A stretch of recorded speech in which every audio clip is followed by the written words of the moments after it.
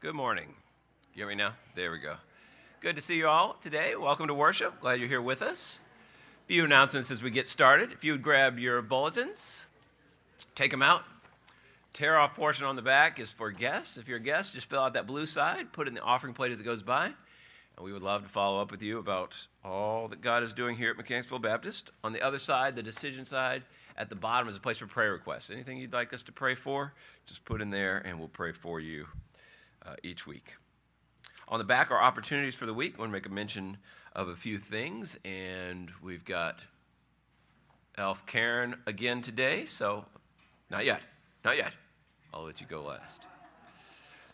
Today, we do have our encounter service at 5 o'clock right here in the sanctuary. Youth, the ensemble and choir at 6, and handbells at 7:15. And then this Wednesday is our monthly dinner for Wednesday night. So at 5:30, they'll start serving spaghetti this week. Connect groups, Awana, youth, all the midweek Bible study, all that is happening this week. And I think 11 o'clock is on for the midweek Bible study. I'm taking over that one if Tim's not around, so just keep it coming. They're all good. And then we did want to make mention, we have these big barrels outside the sanctuary here and in the FLC. Oh, do you want to do it? Yeah. You're here. I was going to do it for you. All right, so never mind. We do have these big barrels, though. I will let Faye talk to you about what they mean. Come on up.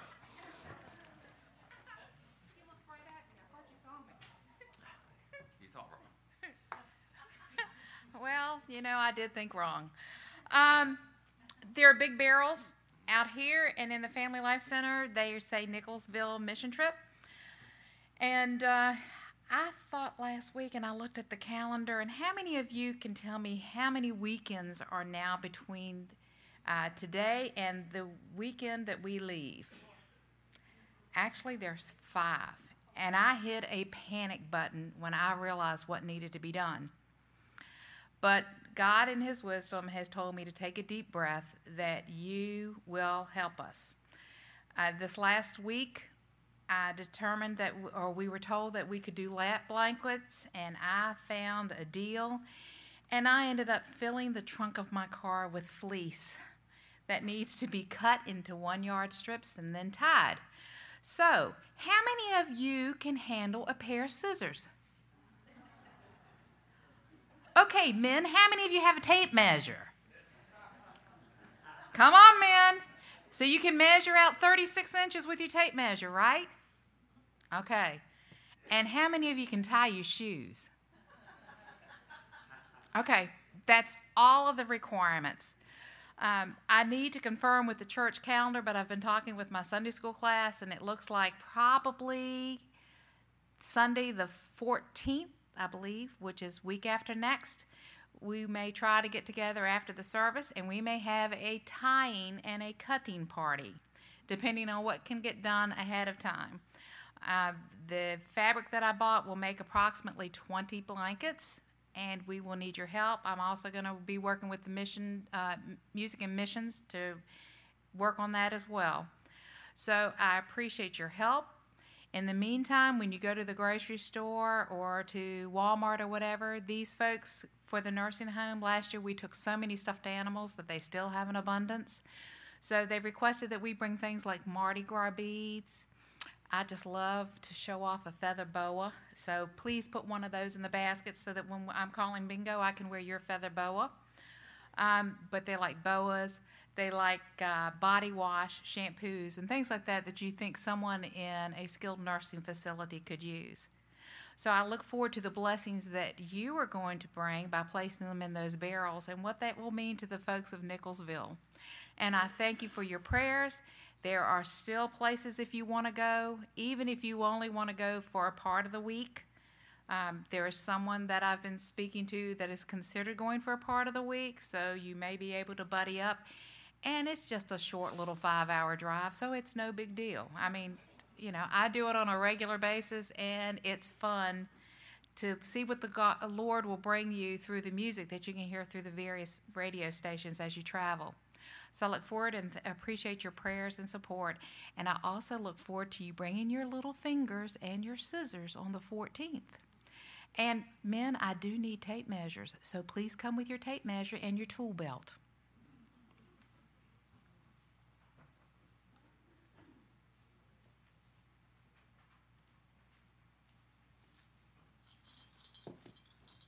Thank you. Merry Christmas. It's Operation Christmas Child time. Mechanicsville Baptist Church has grown our Operation Christmas Child Shoebox ministry tremendously over the last 11 years. You've wrapped and packed shoeboxes. You've included the requested $9 shipping for each box and prayed for the child receiving your box. About 4 years ago, some of you came to me with the suggestion that we collect shoebox items all year and pack shoeboxes together.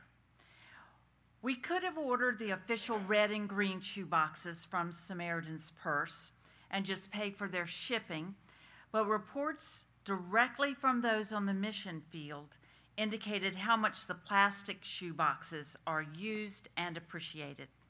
So we felt God directing us to the plastic shoeboxes for the 200 boxes that we've collected for all year. Did you wonder where those boxes came from? Kroger agreed to sell them to us at a reduced rate, and 2 people made donations to cover the cost of the 200 plastic shoeboxes. Then you haul the filled tubs to waiting tables in the Family Life Center. Because you know I've got a tub of balls and a tub of boy toys and a tub of combs and brushes. And you arrange the thousands of items on the tables according to age and gender. And you thoughtfully packed, labeled, and rubber banded each box. Then you added more shoe boxes that you packed at home. And many were regular shoe boxes that you wrapped, and you wrapped the lid separate, and you brought those. We excitedly counted to see if we met our goal. Sometimes yes, and sometimes no. 218, 340, 380, 353. But we knew that each shoebox gift was an opportunity to offer a needy child gifts to make their lives a little better, to give them hope, and to give them the opportunity to hear about the love of Jesus Christ. We transported the boxes to New Bethesda Baptist Church, who boxed them into official large boxes and tractor trailer hauled them to the warehouses in Charlotte. Each box is inspected by volunteers to make sure that you've not forgotten and included liquids or medications or breakable things. They are again boxed into large shipping boxes and fly, boat, bus, camel their way to the children. And all that costs money. That is the reason for the requested $9 shipping for each shoebox. I trust Samaritan's Purse's decision to ask for that $9 contribution to make this huge worldwide endeavor possible. Some folks gave funds in past years to help with the shipping cost of 200 shoeboxes we packed together. This year, we believe that we need to come much closer to the $1,800 requested shipping amount. Now, they're going to ship our shoeboxes anyway, but we want to be faithful in doing the best that we can. So in October, we ask that you contribute toward those shoebox shipping. Please make your donations to Mechanicsville Baptist Church with the notation Operation Christmas Child Shipping, and Jean will put those amounts in a separate account, so then at the end of October, she'll write one big check. Not as much fun as dolls and balls, but very much a part of this mission effort. Want to know how we did last year with this? We had a donation from a local company of $500. Our individual donations were $991. And then our missions development team made up the rest of $309. So we faithfully had our $1,800. So that's what you're bringing this month. So that brings to mind, when is the packing party? Sunday, November the 4th, right after the 11 o'clock worship service. Perhaps you'd like to bring a bag lunch to eat before you start packing. There's a job for every age to make that day successful. I hope you can fit this into your busy schedule. And just one more quick thing. You know that the brochure that you'll find in the foyer and in the Family Life Center always mentions writing a note to the child and perhaps including a picture of yourself. How many of you have ever done that? Very good. It doesn't have to be long, just friendly and personal. Perhaps you'd like to write several notes. All you have to do is write one and then keep on copying the same thing into further notes. What a difference that would make to bring those notes to our packing party and include them. Please see me if you need ideas on that. May God bless you as you participate in this foreign mission effort that brings Jesus to places in this world that may not be open to him in any other way. Thank you.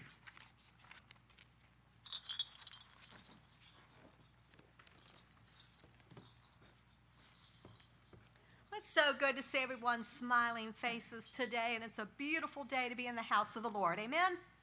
So let's stand up, let's greet each other, and have your hymnal ready to hymn 18, and we'll sing that once you've greeted one another. Please stand.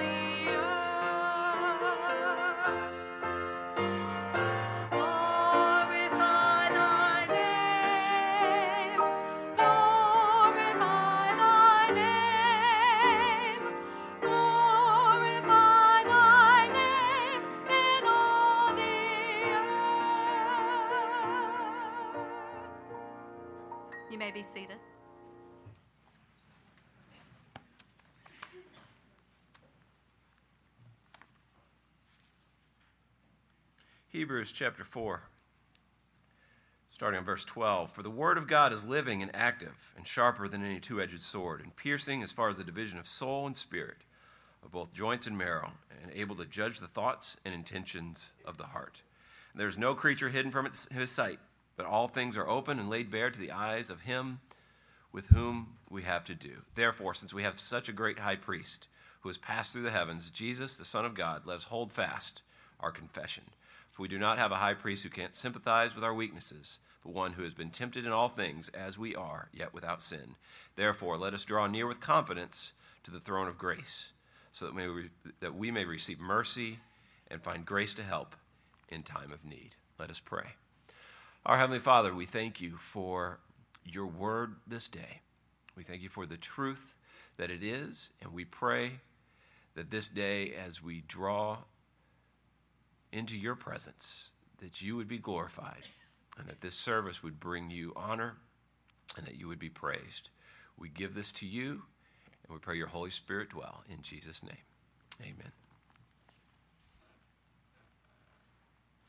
Again, I ask that you take your hymnals and turn to page 348, Ye Servants of God. You may not recognize these words, but you'll recognize the tune. So please stand as we sing Ye Servants of God.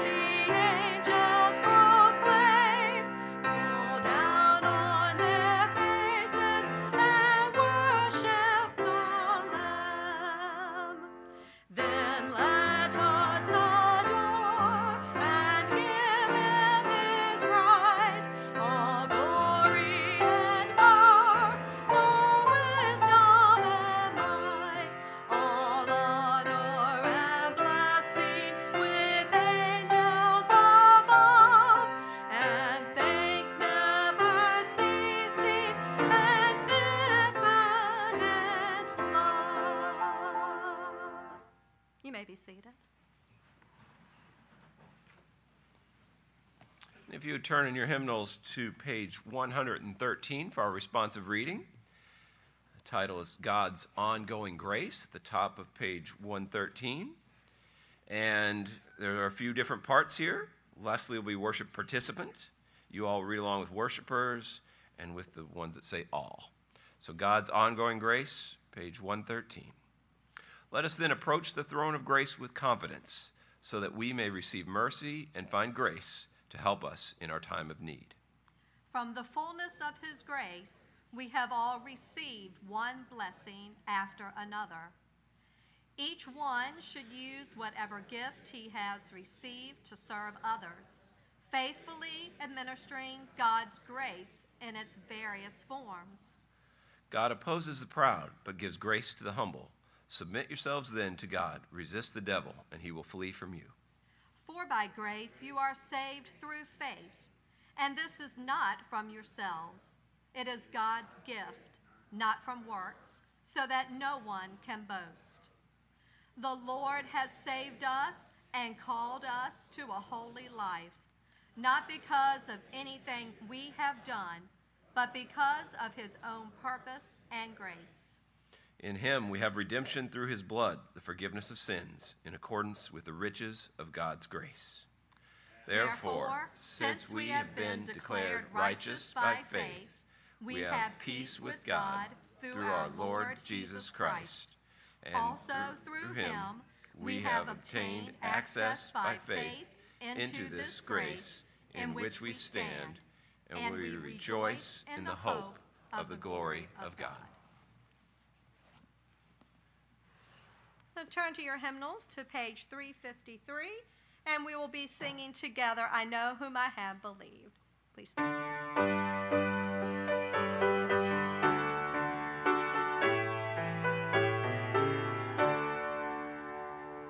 I know not why God's wondrous grace to me he hath made known, nor why unworthy Christ in love redeemed me for his own.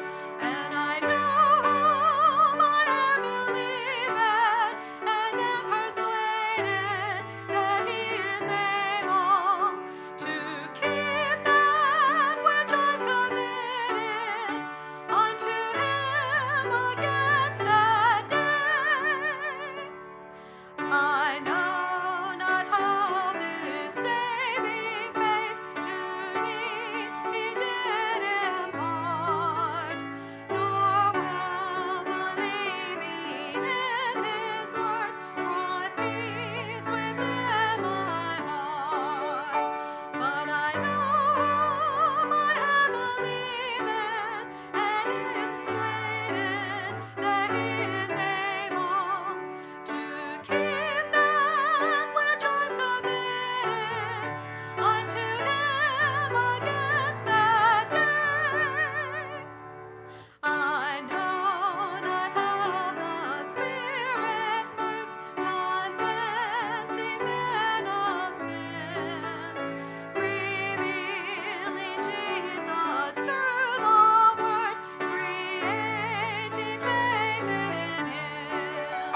But I know whom I have believed, and am persuaded that he is able to keep that which I've committed unto him against that day. I know not when my Lord may come, at night or noonday fair, nor if I walk the hill with him, or meet him in the air. But I know whom I have believed, and am persuaded that he is able to keep that which I committed unto him against that day. Please remain standing for our offertory prayer.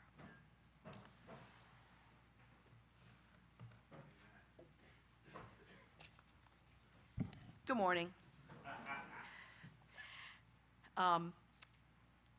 Pray, give, and go. I know we kind of finished a focus on Alma Hunt last weekend, but the need doesn't stop.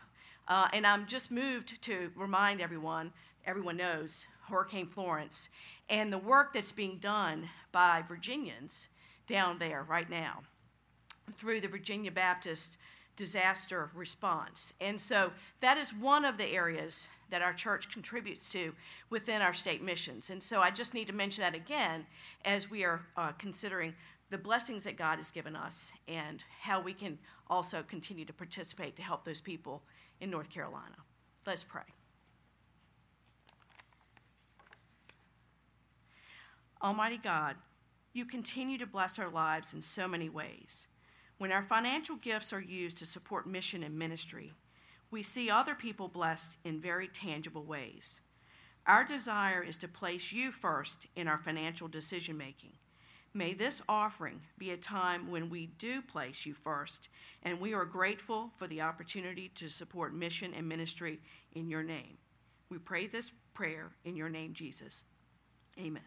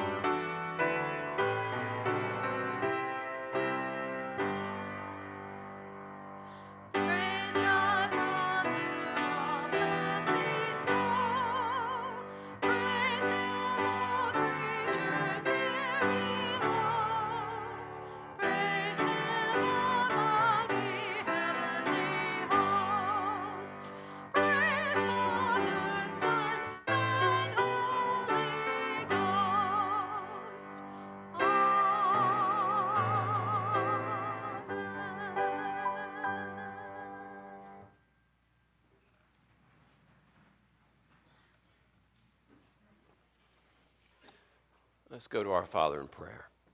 Heavenly Father, we come to you this day, grateful for the grace which has been bestowed upon us as your people. And we pray that you move as you see fit. God, we lift up those who have been in need, those around us who need your grace. God, we pray that we would be your vessels by which your grace is shown, and that you would use us to reach those around us. God, we pray for our community. We pray for Mechanicsville.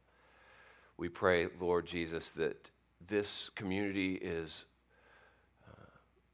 awakened to the reality of your word, the reality of your grace, and that we at Mechanicsville Baptist would be a light that reflects you in everything we say and in everything we do. We pray for our country. We pray for you to remind us that you're in control, because you are. God, in all the things and all the chaos that is seen in the news, we pray beyond and above all things that you are glorified. God, we want to see you at work. We want this country to return to who we are, Lord Jesus, in you, and we want to glorify you. God, as we lift up your name, we trust and we know that lives will be changed. So God, we give you this service. We thank you for the words that have been read. We thank you for the songs that have been sung. And we pray that your holy word would convict and convince us of your grace. We pray this in Christ's name. Amen.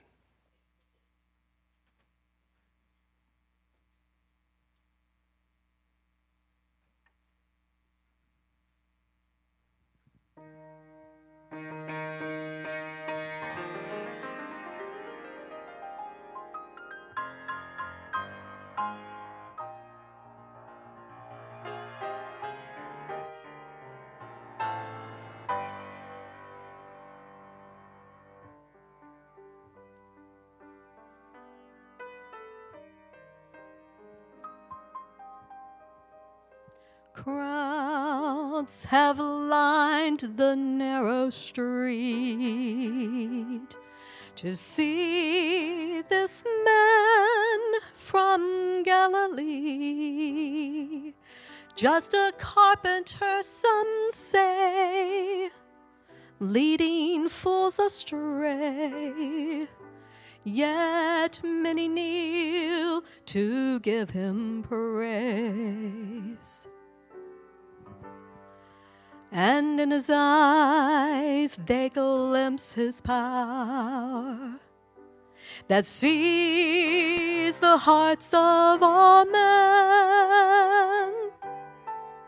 And he knows the Father's mind. He speaks the Father's words, for he comes in the name of the Lord.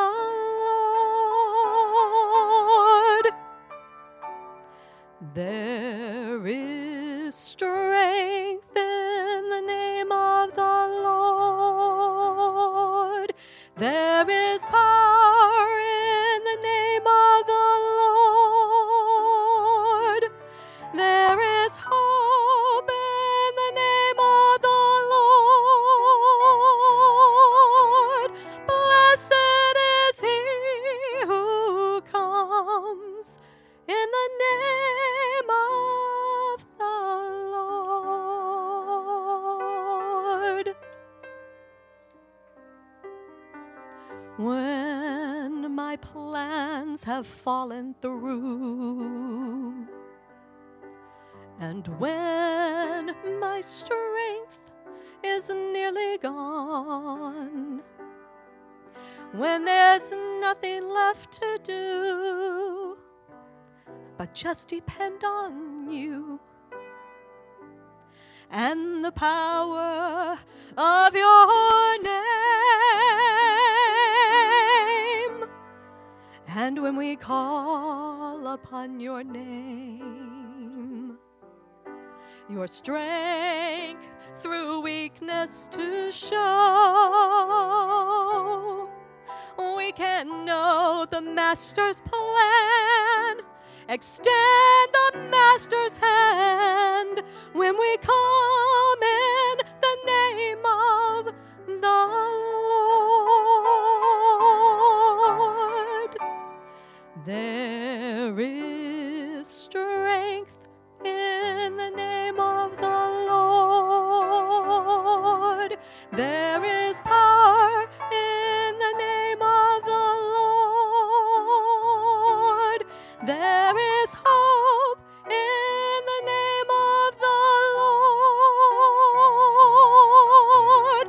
Blessed is he who comes in the name of the Lord. His name will be worshipped forever. Creator, Redeemer, and King. There is strength in the name of the Lord. There is power in the name of the Lord. There is hope in the name of the Lord. Blessed is he who comes. Blessed is he who comes. Blessed is he who comes in the name of the Lord.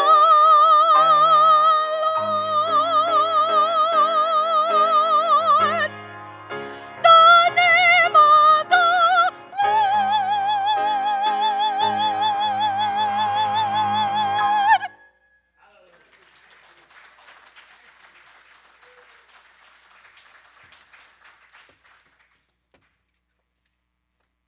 Amen.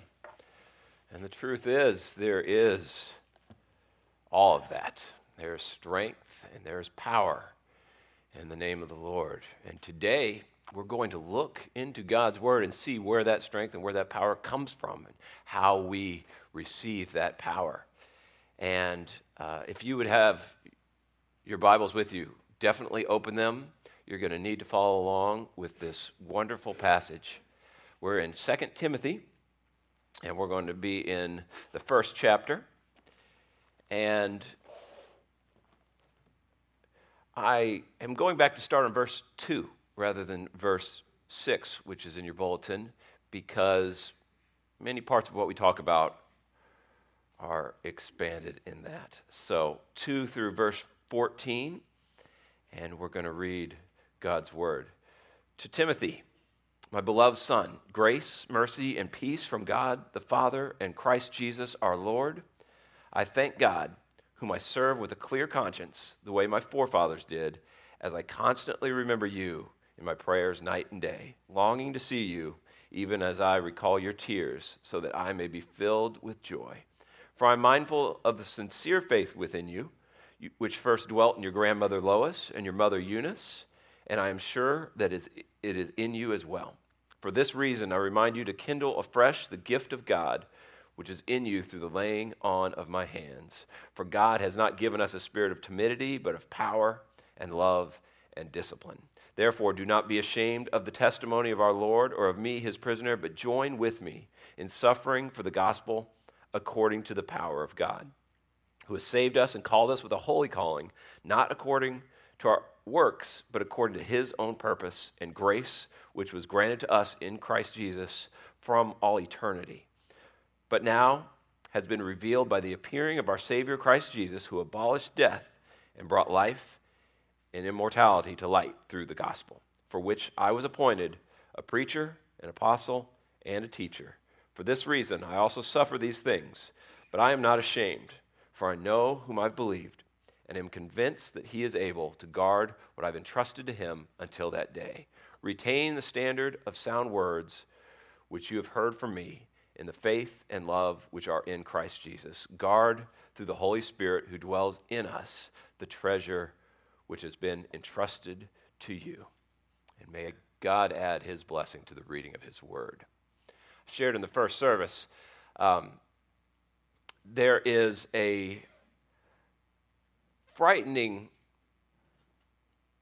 movement, if you will, where pastors and some mainline churches will say the words, listen for a word from the Lord, and then they'll read a passage. We do not attest to that, because every single word is the word of the Lord. You don't have to discern whether or not something is. It is all God's word. And it's really vital when you hear what Paul is trying to say to Timothy, because we have a culture who's trying to pick and choose what words are of the Lord and what are not. This whole book is. And this message today, I pray, comes and convicts us from his word, which is truth, which every word is right, not from myself or any kind of persuasion on the efforts of man. God's word stands alone. And the question we're asking is, are we ashamed of the gospel? And it's going to go hand in hand with, are you ashamed with the Bible? And you may say, of course I'm not ashamed with the Bible, but we're going to get into that and see, are we ashamed of the gospel? My main point that everything's going to be supported on is a couple things that you saw in this passage. One is there is a gift, which is the flame. He talks about the flame is the gift of God, and that we need to keep feeding or fanning that flame. So that's one thing. The second is that gift of the flame. What is that gift? It's the unashamed courage to speak openly of Christ and to suffer for the gospel. So what is that gift? It is the unashamed courage to speak openly of Christ and suffer for the gospel. So everything else we talk about is going to be built around those 2 points. That flame, how we feed it, and how we remain courageous to speak openly of Christ. Because those who are unashamed will speak courageously. Those who are ashamed will be apologetic and not strong in the word. So everything supports that. We're going to do 3 things here. First, where did that main point come from? What does Paul do to feed this to Timothy?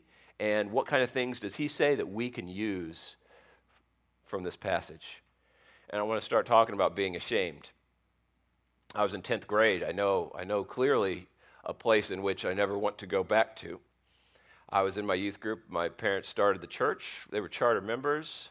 I was just starting to become active in this youth group. We had a youth pastor, small youth group, and we were at his house. And probably because I had grown up in the church, and probably because the youth pastor didn't know me too well, he saw me as a leader of this group.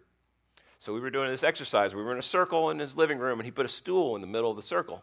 And this is just the youth group and youth parents and leaders. And he said, Dwight, why don't you come up and sit in this chair in the middle of the group?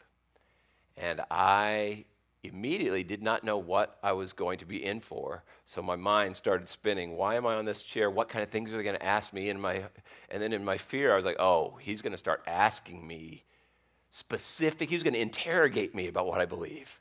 And this was mortifying to a 10th grade guy who wasn't where he needed to be. And so he starts to set it up like, okay, we're gonna find out if what Dwight believes, da da da da. And I just panic. I was like, oh my goodness. And so in my head, and this is probably Satan, in my head, I'm like, how can I get off this stool?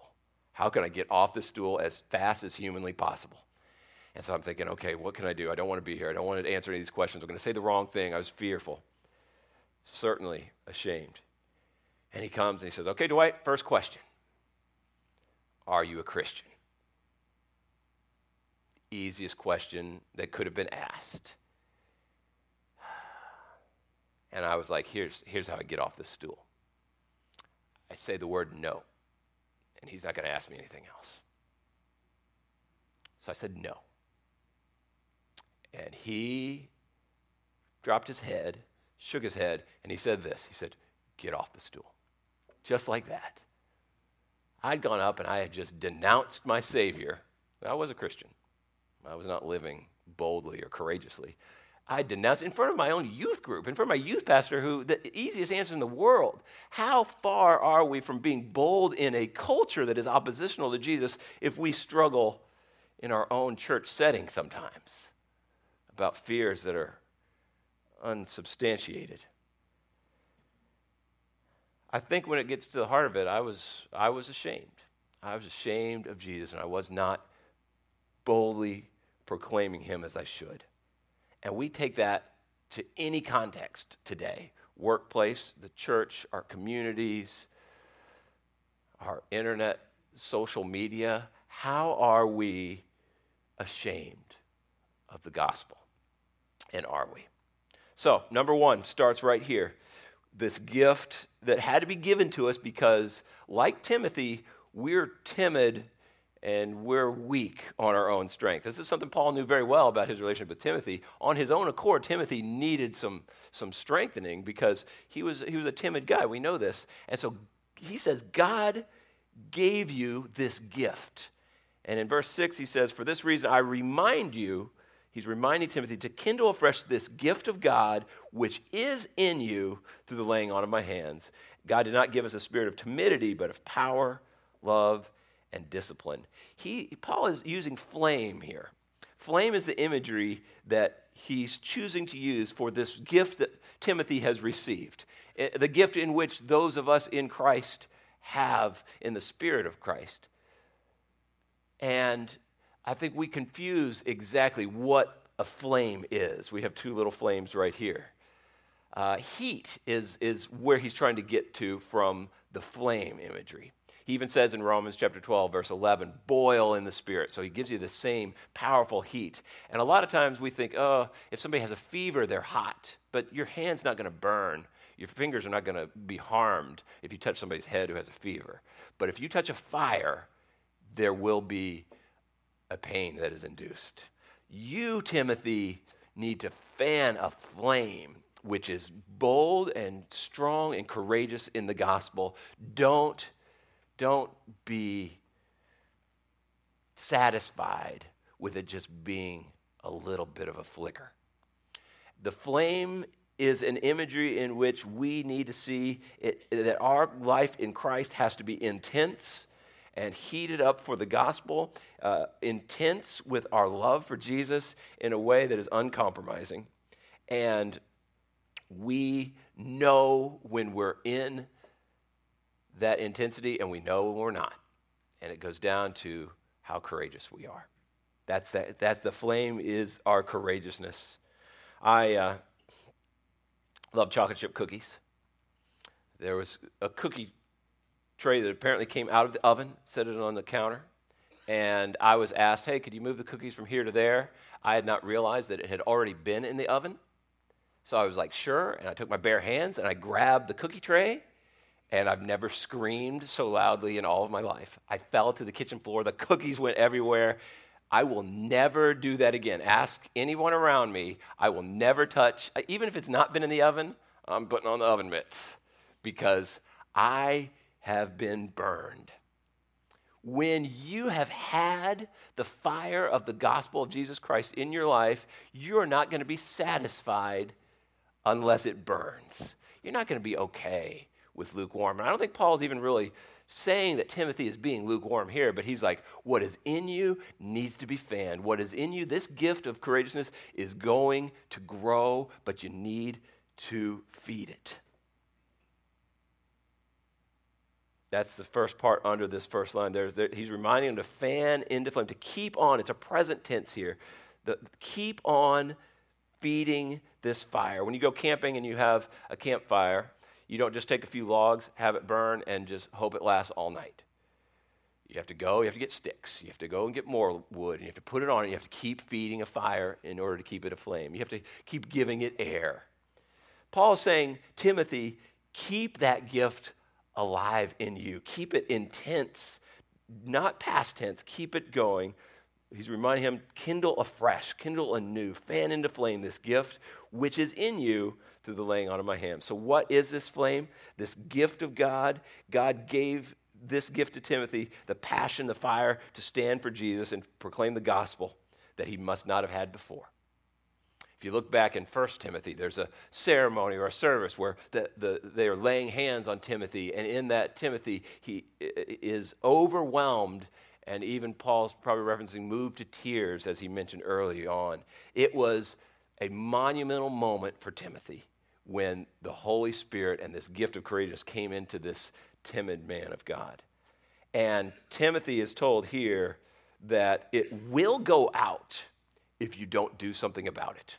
It's an interesting, almost a paradox we get to here. Your fire can go out if you don't feed it. Your fire will die if you don't feed it. It is not something that we want to take a chance on not feeding. You need to keep this gift going. So Timothy is told to go out, have it fanned into flame, keep that fire going, because it is vital for you to be the man of God that you're going to be.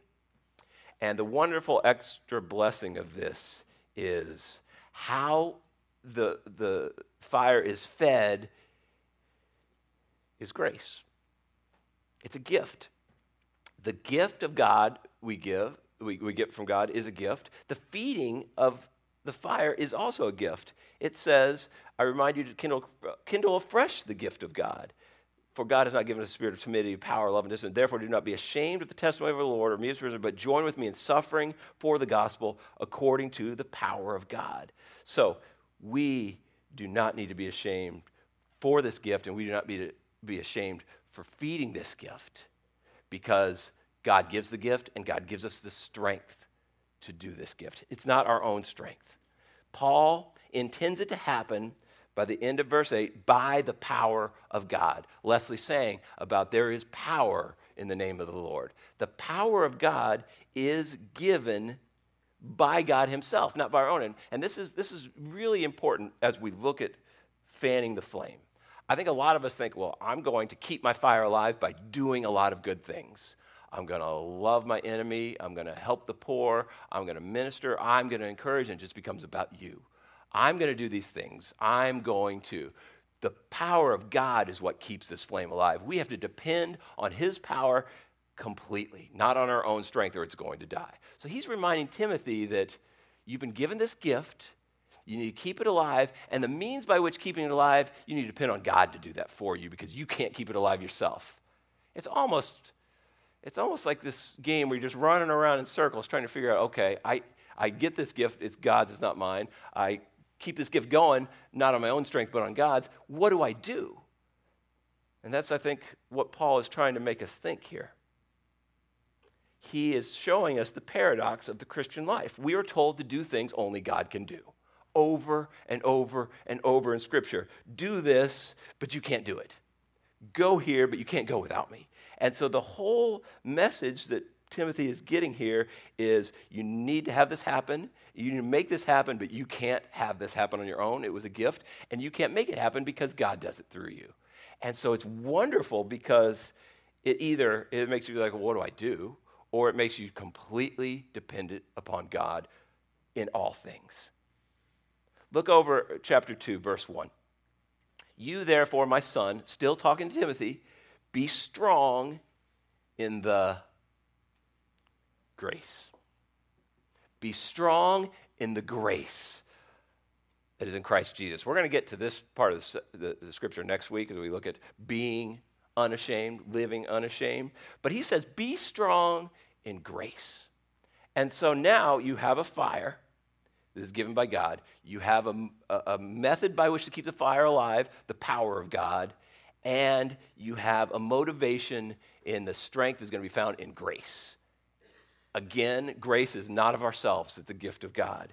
So he keeps going around reminding Timothy, nothing about this is you. It's all about God.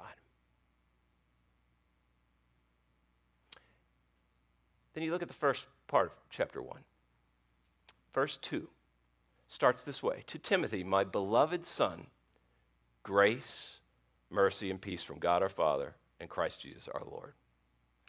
The interesting thing about Paul's letters, all 13 of them in the New Testament start out with this type of greeting. In some form, there's no exception, there's a form of grace to you given at the beginning of Paul's letters. They all end with a grace be with you. And a lot of people are like, well, that's just Paul just being cordial. He's just saying grace and grace. We don't think so. We think that every word that Paul was giving to Timothy is a word of the Lord and is important. So what Paul is reminding him here at the beginning of chapter 2, verse 1, be strong in the grace, is of the grace in which he bestowed upon him in verse 2, my beloved son, grace, mercy, and peace. Grace comes to us through a very specific method. And that's what we all want to know. It's like, what is it, Dwight? Think about this. Paul wrote more than half the New Testament. Inspired, holy, filled word of God. Every word God gave is a word of his own making. God wrote the New Testament. This is something we have to understand. God, through Paul here. Every one of his books starts with grace. And he knew what would happen to his letters. He would write the letter. What would be done with the letter? It would be read to where? The churches. They would get the letter. It would be from Timothy, or it would be from Paul, and they'd be like, we have to read this to our congregation, right? He knew every one of his letters was going to be read aloud. And when the word of God was proclaimed, he would start with grace, because Paul knew inherently grace is found exclusively in the Word of God. This is a super important thing for us to understand. Even look at verse 13 of chapter 1. Retain the standard of sound words you heard from me. He goes over and over to remind us that grace is the Word of God. Grace is the Word of God. We can live in grace by basing everything in our life on the Word of God. Period. How do I receive grace? It's not by what you do. It's not by how much you do or what you can earn. Your grace is how much you're going to live underneath every word that the Bible says. You are ashamed of Jesus Christ if you're embarrassed by some of the stuff that's in this book. If you're like, this culture won't get some of this, I'll just not talk about it. You're ashamed. God's word is God's word, and we have nothing to be apologetic for everything that's in this book. We shouldn't be like, but somebody's not going to like it. Who cares? God says it, we believe it. Am I right? We're ashamed. I was ashamed in 10th grade because, I was not living under the word of God like I should have been. When I go out and I'm like, my friend may not like hearing about this because it's a biblical truth, so I'm just not going to talk about it. I'm ashamed. It's frightening, the fact that the church has become a place oftentimes in which we'll just talk about the things that people like to hear. We don't want to offend somebody, and we'll just keep it safe. Every single word is the word of God. Paul is telling Timothy, if you want to be different, if you want to be radically separated from a culture that is against Jesus, you're going to have to take every word that is given to you, and you're going to have to live under that word, and then you're going to have his gift of courage. You're going to have everything you need to feed that gift because it's all given in his word. We don't need to go somewhere else to find grace. Grace is given in his word. His Spirit makes his word living and active. Like we read, sharper than any two-edged sword. And if there's a problem with our situation today, it's that we have changed grace into just do whatever you want to do. Grace is living under the Word of God in its fullest. This is what Timothy was getting. This is how Timothy was being motivated to be unashamed. And God chooses his words in the Bible to be grace-filled fuel to light up the flame of the courage for us to stand for Jesus in a culture. I just have to throw that out. How many times are we ashamed? How many times are we embarrassed by something in here? We need to get over that because there's nothing to be ashamed of and there's nothing to be embarrassed about in God's word. Sin and Satan are trying to kill this fire, remember. How he's going to kill this fire? By compromising the word of God, by taking parts of it and not talking about the rest.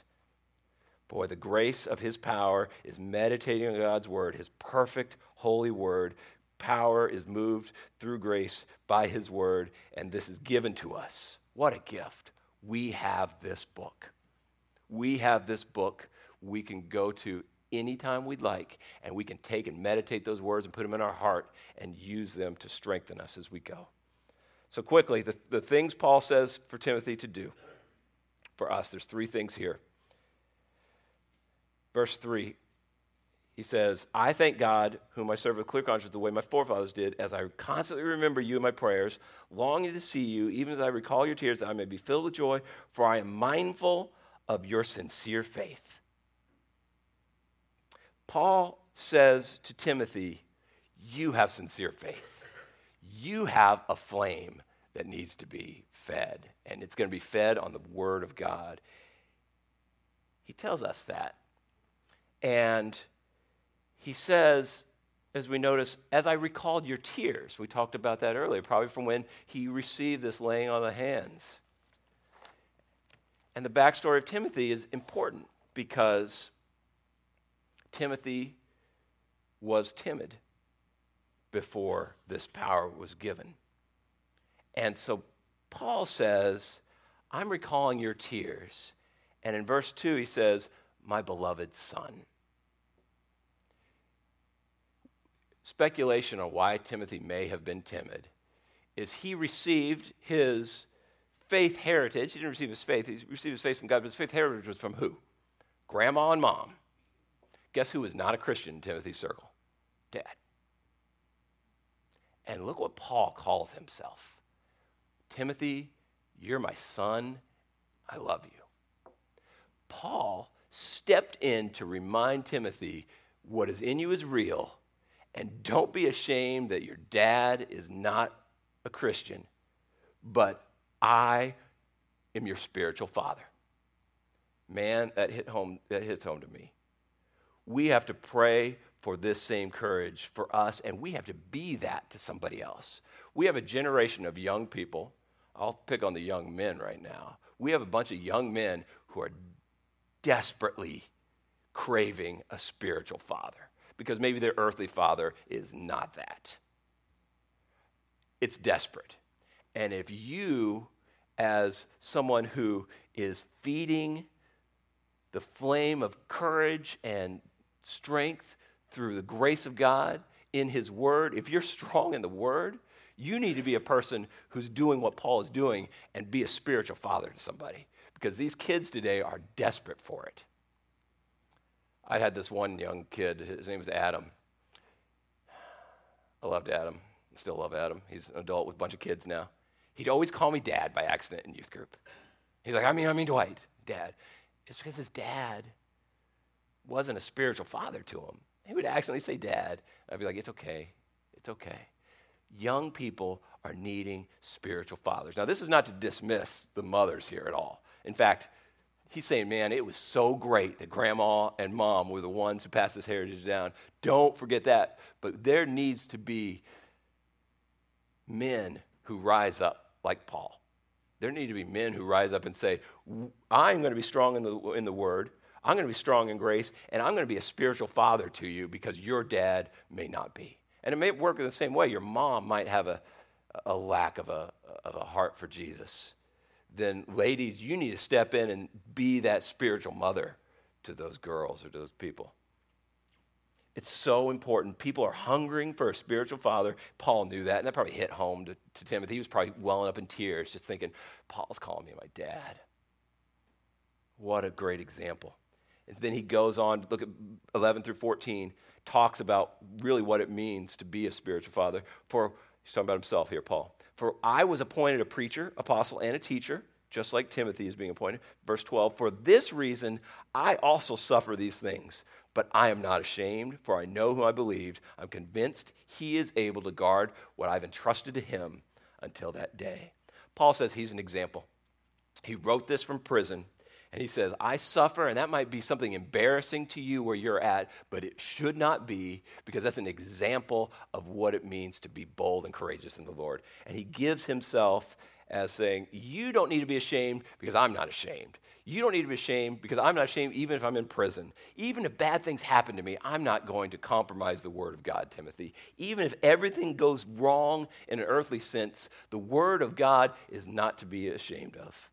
And he says, I am convinced, this is just, we sang this hymn, I am convinced that God is the one who's able to guard what he's given me. He's going to guard this gift, Timothy, because he's guarded it for me. That's what Paul's saying. He's guarded this gift for me, and Timothy, he'll guard it for you, but you have to trust and be strong in his word to guard and protect your weakness. Back to verse 9 and 10, because he saved us, called us with a holy calling, not according to our works, but according to his own purpose and grace. There it is again, which was granted to us in Christ Jesus from all eternity. You can't depend on your own works. Paul's saying, he's an example, but he's also saying, don't let it be about you. I love superheroes. Maybe it's a weakness. I was a kid who loved Spider-Man, and I read the Spider-Man comic books and loved the stories. The thing about Peter Parker, he didn't really know he was a superhero when he was bit by that radioactive spider, did he? He didn't know at first. He started doing things that were abnormal, jumping and sticking to a wall or crushing something with his hands. He started to realize something, didn't he? He had superpowers. God is telling us, when we depend on him, you're going to become who you've meant to be all along. If you depend on yourself, you're going to become what you've thought you should be all along. He's saying, I'm convinced that he, whom I believed in, is able to guard and entrust what I've given to him, what he's given to me. He is saying, God is able to make me who I am. And in verse 9, he goes back and says, this was granted to you before all eternity. Before time began, God called you to be who you are, strong, bold, unashamed, suffering for the gospel, unafraid. And when you come into terms that that's who God wanted me to be, and it happens, you're like, wow, I'm not the same. How did that happen? Peter Parker, once he became Spider-Man, he couldn't take away those powers. I don't know if that ever happened in the comics or not, but he was Spider-Man. He had powers. We have the power of God. We can feed it through the grace given in his word, and then we can ruin the whole thing by taking all the credit for ourselves. God is the one who guards this. God is the one who protects it because his grace is powerful, and he called us before time began to be a particular way in his spirit. And oftentimes we just settle for the way we are in our flesh. His grace is powerful. It's not in our own righteousness. It's not in our own good deeds. It's not in anything we can do. His grace is powerful. Look at the end of this chapter. Paul says in verse 18, chapter 4, the Lord will rescue me from every evil deed. He will bring me safely to his heavenly kingdom. To him be the glory forever and ever. Amen. Where's Paul's hope coming from? Where's Paul's courage coming from? It's not in himself. The Lord will rescue me from everything. The Lord will bring me to his kingdom, and to him everything is his glory. Are we convinced, or are we ashamed? I think we can all ask ourselves that question. How consuming is the Word of God in your life? How devoted are we in being in His Word as deeply as possible, as if our life depended on it, which it does? Or are we like, I got it. I'll put it aside, bring it back when it suits me, when it's convenient. You're ashamed if that's the case. I asked a question in Sunday school. I was like, what activities do you do that you spend more time in than the Word of God? And you know what it came down to? What activities don't? They spend more time in every other activity besides the Word of God. And I'm talking about myself here probably a lot of times. We have to be devoted to this book because this is the grace of God that feeds us the courage and strength in which God can live victoriously through us. And we just put it aside and bring it out when it suits us.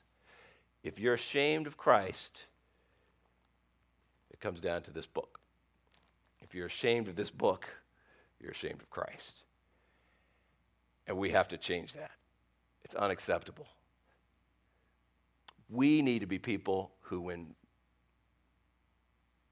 they come to Mechanicsville Baptist or they see us, they're like, man, that group gets it. Everything is about Jesus. Everything's for the glory of God, and everything's about that Word of God. And they're not ashamed of it. When I come to Mechanicsville Baptist, I'm not worried they're going to hide the stuff that's a little bit uncomfortable. They're going to share it with truth. I like that about my upbringing. My parents were not ashamed of this book. And they didn't care if anybody else thought it was outdated or didn't apply. They were like, Dwight, this is where you find your life. And I was one of these sort of strange people where I talked to Chip earlier. It's like, I carry it with me everywhere I go. Do we do that? And if you can't carry it, is it just radiating out of you because you're being reminded of His Word? If we have no need of His grace, if we have no need of His Word, we're going to be timid, we're going to be insecure. And I think we are all too often. Here's a quote. The central problem of our age is the church of the Lord Jesus Christ, individually or corporately, tending or feeding to do the Lord's work in the power of the flesh rather than the power of the Spirit. The central problem is always in the midst of the people, not in the circumstances surrounding them. Everything is answered in this book. Everything in this book gives us what we need to live the life to follow Jesus Christ. And we've just kind of put circumstances around it. And we've kind of apologized for it. Instead, we need to say, we have everything we need to live this life. And let's do it. Let us pray. God, we thank you so, so much that you've given us the gift of your holy word. Without it, we know how lost we would be. And God, forgive us for when we take it for granted. Forgive us for when we set it aside. Forgive us when we're embarrassed about some of the things that is said in your word because some people around us might not like it. God, we are so sorry. That is unacceptable. Remind us of who we are. Remind us of this gift of courage that you've given us in your Holy Spirit. Remind us on how we can feed this fire and fan it into flame through the grace of your word, and let us never forget. God, I pray that your word has convicted hearts in this room as your word has convicted me.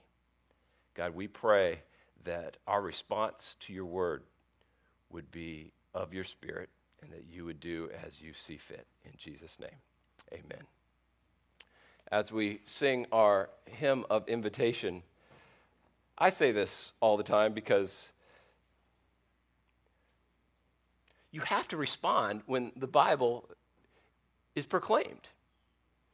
My mom, this is again a little bit of my heritage, my mom, I would walk in on the dinner table and she'd be in tears. And I'd be like, oh no, what's going on? And she'd be like, I'm reading the Bible. I'm like, I know.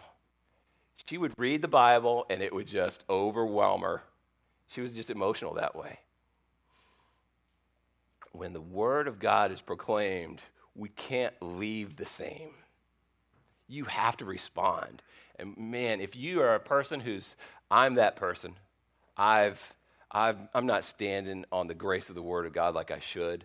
I'm a little embarrassed by some things in here. If you're that person, man, you need to confess that to God, and God will give you a love for His Word, a return to the love for His Word. But say, we have nothing to apologize for in here. He'll give you that. If you're a person who's never received that gift of salvation in the first place, that's where it all starts. Timothy couldn't have been strong in the Word without this gift of the Holy Spirit coming in to save him. So if you've never trusted Jesus as Savior during this invitation hymn, you need to come forward and pray and receive Christ. I was at a revival service. I know I'm going long. I was at a revival service, and the revival preacher gave a message one time. And in the time of salvation, there was this guy right about back there. He got up, he started walking forward to receive Christ, to trust Christ. He stopped about halfway through the aisle, and he noticed nobody else was going. I was over here. He stopped, he looked around, he was like stunned that more people weren't coming front to trust Jesus. He just was sure because God was calling him. He stopped, turned around, it was that moment like, don't go back, man, you know? He stopped and he was a little surprised, but everybody came forward, trusted Jesus that service. It might just be one person. It might be several of you. If God is calling you, you have nothing to be embarrassed about by coming forward. It was during this hymn in which he did that. I've decided to follow Jesus. We have nothing to be ashamed about. And if God is calling you because you feel your flame is almost out, then I pray your response is, God, put me under your word and let me put this flame back where it should be. You can do it, God. Bring me back under your word. Let me live under your truth. So as we sing this hymn, whether you're staying where you are, make that your response. If you need to trust Christ, you come forward and do that because that's where it starts. And if you need to repent of anything in which you've lessened the name of Jesus, this is the time to do that, church. We need to be people under the word. Amen? All right. Listen.